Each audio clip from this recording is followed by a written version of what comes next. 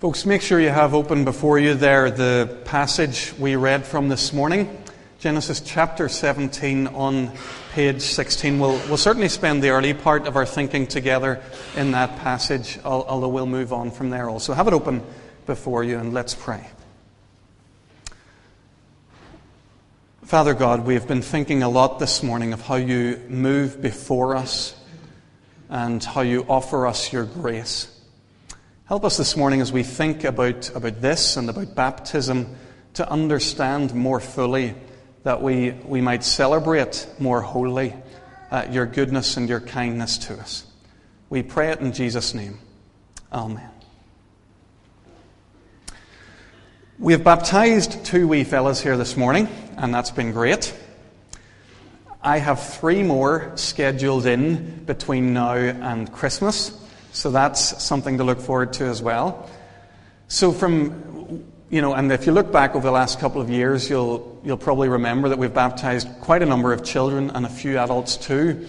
So from being a church that wasn't very much in the baptizing sort of sphere, we've become a congregation who's doing a lot of this, baptizing a lot of children and some grown-ups too.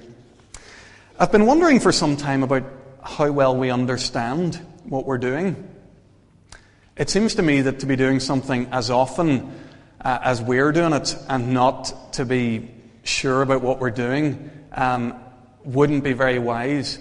So I thought it might be good to try and take just 2 or 3 weeks and think together about some of the main issues surrounding baptism. And I'm going to try and answer 3 questions for you in the next 3 weeks.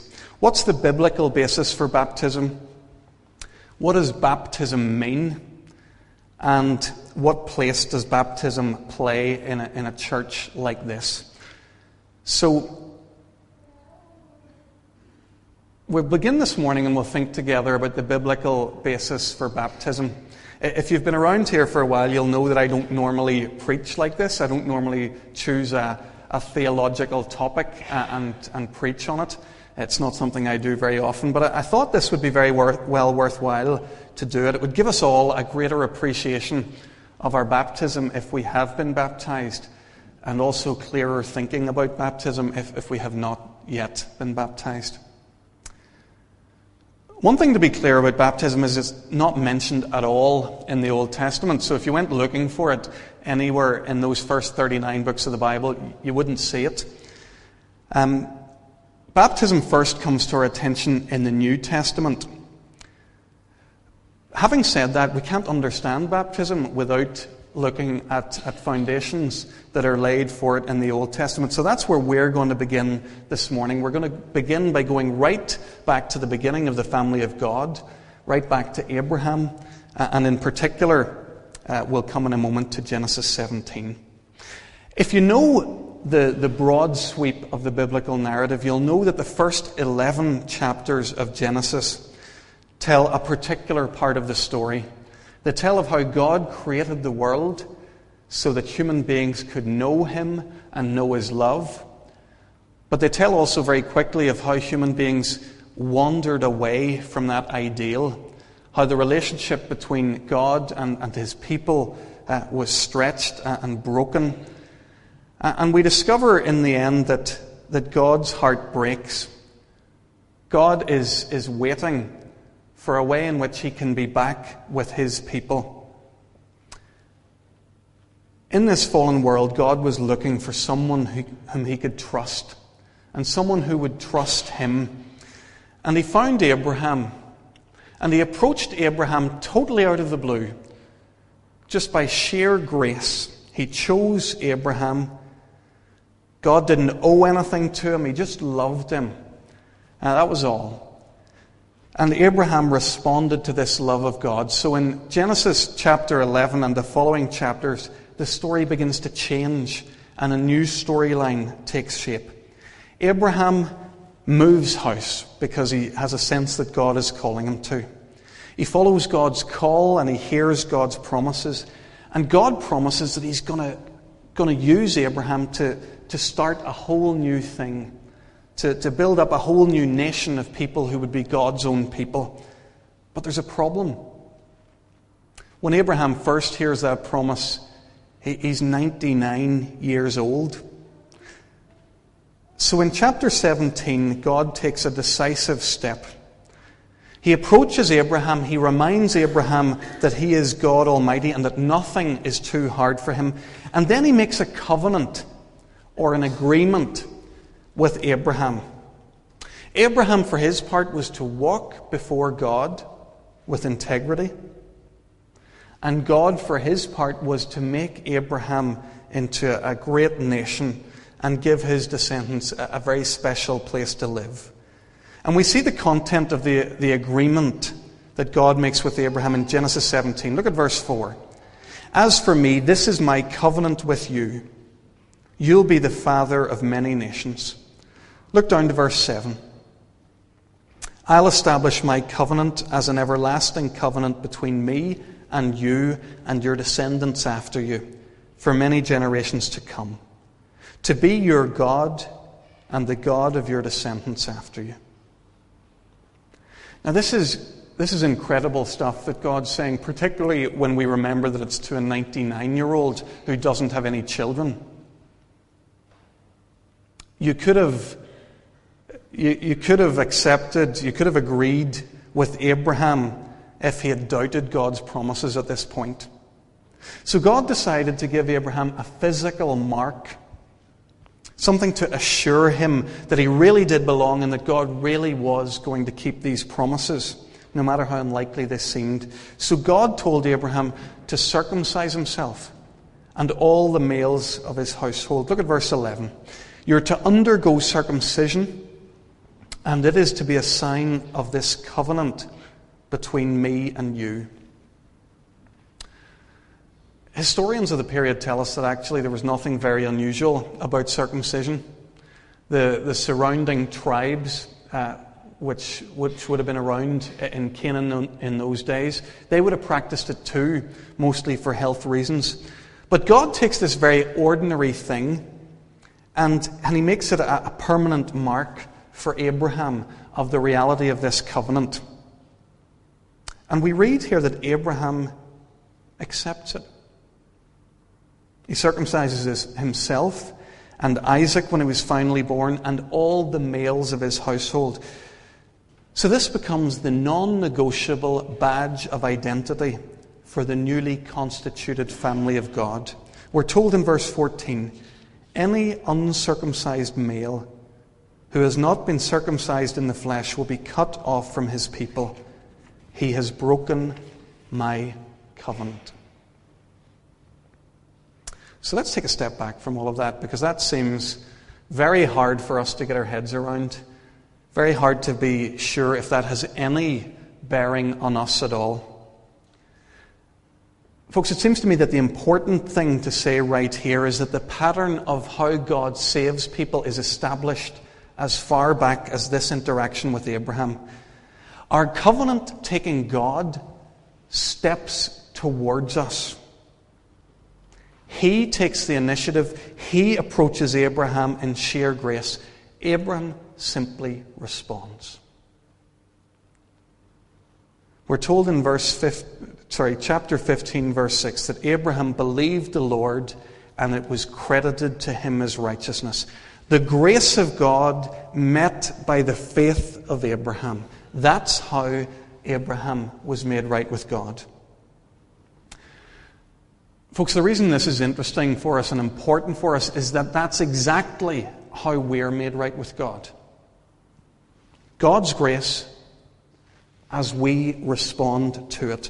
There is no other way, and there never has been. Michael Green puts it like this: do not believe those who tell you there was one way of salvation in the Old Testament days, by keeping the law, and that God has now changed his mind and decided that faith would be a better idea. Men and women were saved in the Old Testament in just the same way as they were in the New Testament, by the sheer, undeserved generosity of God to which they respond in adoring trust. That's how it's always been with God, and that's how it always will be. So that's how God's covenant with Abram worked. God reached out, Abram responded, and circumcision was a tangible proof of the validity of this covenant. I want you to notice one more thing about circumcision. There's no magic here. For a person to be circumcised doesn't make a person right with God.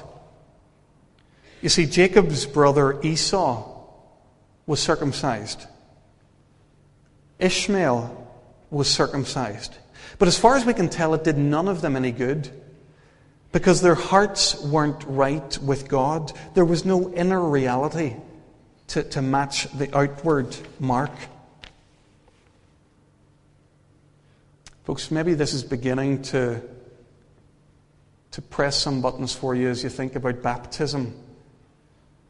All very interesting, you might say, Christoph, but this Jewish circumcision, in the end, what does it have to say about Christian baptism? Well, to show you that this is relevant for Christians, I want you to flick with me to that second passage we read, Galatians 3. It's on page 1170.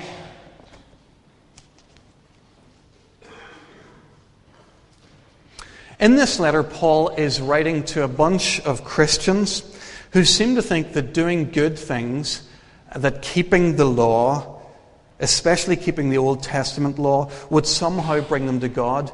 And Paul makes the same point there that we've been making so far here today. No. Keeping the law never made you right with God. It didn't do it then, and it won't do it now. So in the last few verses of chapter 3, Paul reassures the Galatians that they're all children of God through faith in Jesus Christ. In verse 29, he says, "You're Abraham's seed and heirs according to the promise." So Paul's saying that those who have faith in God stand in continuity with Abraham. They are the family of God. This is what it means to be a descendant of Abraham and to be a part of the family of God. Folks, if it's true that Christians are Abraham's descendants in this way, then we've some important lessons to learn from the Old Testament account of Abraham. Firstly, it's clear that the Christian life is a response in faith to God's initiative. It comes in sheer grace to us. It's nothing that we do. Second, it tells me that God generously gives a physical mark of belonging to seal this unseen contract, this unseen covenant that we have between His undeserved love and our wobbly faith. Baptism is the mark of initiation in the new covenant, just as circumcision was in the old. That's why Paul says in Galatians chapter 3:26, "You're all sons of God through faith in Christ Jesus, for all of you were baptized into Christ and have clothed yourselves with Christ." So there's a new community being formed here. No longer the physically circumcised, but those who are baptized into Jesus Christ.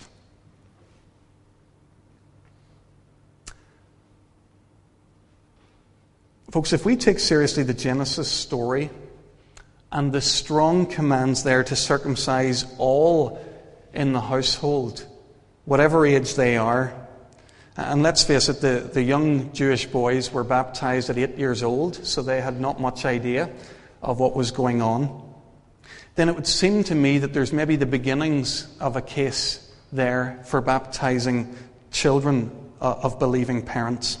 We're not going to deal with that this morning. I'll let you stew in your ideas about that for another week or two. But we will come to think about that a little bit later on. When we see that baptism is the new covenant fulfillment of Old Testament circumcision, then we'd want to say that just like there's no magic with circumcision, so there's no magic with baptism either. If I baptize a child or a parent or an adult of any sort here before you, and they don't respond to the gracious, loving initiative of God, then they no more experience God's salvation than one of those nominal Jews in the past who was circumcised but who had no reality of God's presence in their lives. Baptism is only valid when the external action meets a true internal response. Folks, we've begun to build a little bit of a foundation for how we can think about baptism, but we still haven't come at all to baptism itself as we move through the biblical narrative. If you used a Bible search software and used the word baptism and did a search on it, you'd find that it's not mentioned at all in the Old Testament. As soon as the New Testament starts, bang, baptism's all over the place. And it's particularly associated with one guy to such an extent that he gets a nickname, the Baptist, the baptizer. Now, it's important to realize John the Baptist, he wasn't given that name to demonstrate which denomination he belonged to distinguish him from Pete the Presbyterian, Mary the Methodist, and Brethren Billy. John was called the Baptist because he baptized an awful lot of people. We're told in Mark chapter 1 that he baptized in the desert region. We're told that the whole Judean countryside and all the people of Jerusalem went out to him. He baptized, we can only guess, thousands of people standing up to his waist in the Jordan River. What was going on there? There hadn't been any baptism before mentioned in the Bible, and all of a sudden this guy arrives and baptism's all over the place. Well, folks, a very dramatic thing was going on there. Because baptism was only ever used in the Jewish community at one moment. It's when a Gentile, an outsider, a sinning pagan Gentile dog had to be washed clean to be allowed to enter into the people of God. They had to go through this elaborate baptizing ritual. So what John's doing here is incredibly provocative, because he's treating the people of God themselves as pagans. He's saying, folks, forget about Gentiles. You're the ones whose lives are full of sin. You're the ones who have offended God. You're the ones who are far from God's acceptance. If you want to be made right with God, you need to be washed. Come to me in the river, and I'll wash you. A baptism of repentance, it was called.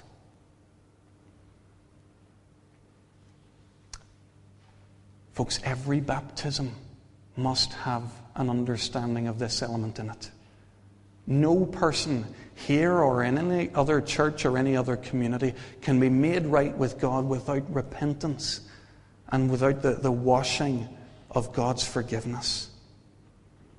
So that's one thing that we learn from John's baptism, the need for repentance and forgiveness. I don't know about you folks, but have you ever thought it was strange that Jesus offered himself for baptism? When you think about what we've just thought about of what John was actually doing, then it becomes doubly strange. If John's baptism is about sinful, fallen people recognizing that they needed to be washed clean to be made right with God, then what's Jesus doing? Jesus doesn't sin. He doesn't need to be forgiven. He doesn't need to be made right with God. Why does he enter in and come to John and say, John, please baptize me? Why does he do that? Well, if we're familiar with Jesus' ministry and with his reason for coming into the world, then the answer actually stares us in the face. If Jesus is really coming to die on the cross for the sins of the world, if he's coming to identify with us in our sinfulness, in our rebellion against God, then he must identify fully with us. And that's exactly what Jesus does here. That's what he was doing that day when he met John in the Jordan River and allowed John to baptize him. Michael Green calls it a dummy run for Calvary. Here's Jesus, who's done no sin, and he identifies himself with sinful men and women. He's giving us an early glimpse now of what he'll do in 3 years' time when he goes to a cross. He identifies with us in our sinfulness. Folks, that's exactly how Jesus saw his baptism. I'd love you to turn with me one last passage, Mark chapter 10, on page 1015.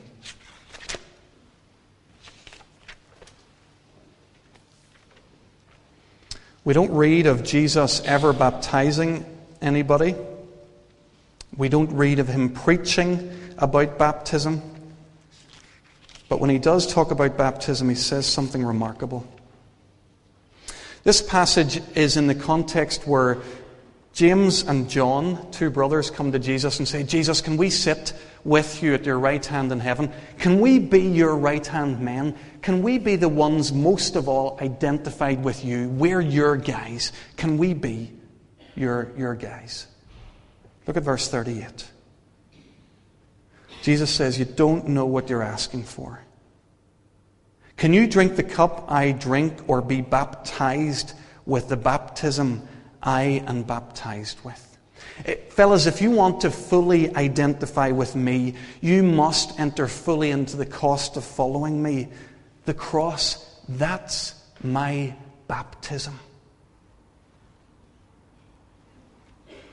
So this moment where Jesus identifies with sinful men and women in the River Jordan only gives us a glimpse of the real moment of his baptism.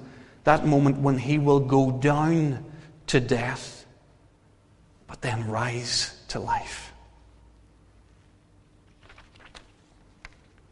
Folks, we're out of time for this morning.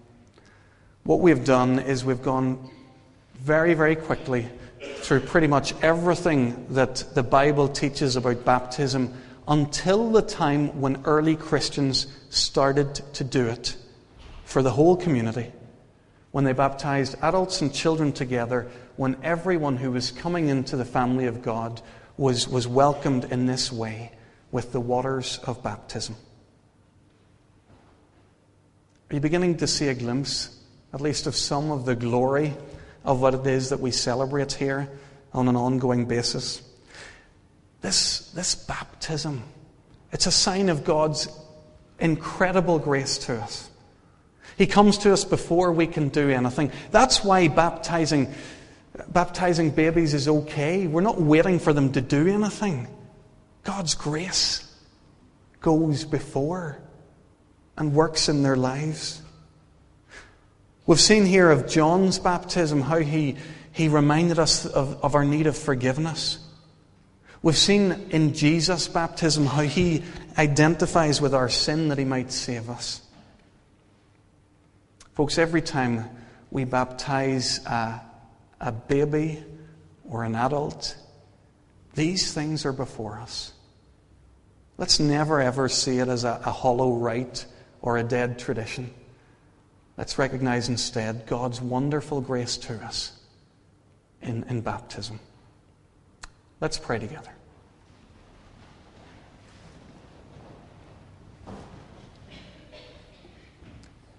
Father God, we know that we often have a capacity for letting the true life that you give us drain away from us. The wonderful things that you give us, such as baptism, we allow them to become dead to us or hollow. Lord, we pray that today some of these realities would come home to us. Lord, let us see your grace in all of this. Lord, that this isn't about what we do, but it's all about what you do. This isn't about us saving ourselves, but it's about you saving us and us remembering it and celebrating it and making it central for us. Lord, we pray for each one of us here that we would have a growing sense of what it is to be saved by Jesus Christ. what it is to be baptized men and women. And Lord, we pray for our young people too and our children, that they will come into the wonder of a full understanding of all this too. We pray it in Jesus' name. Amen.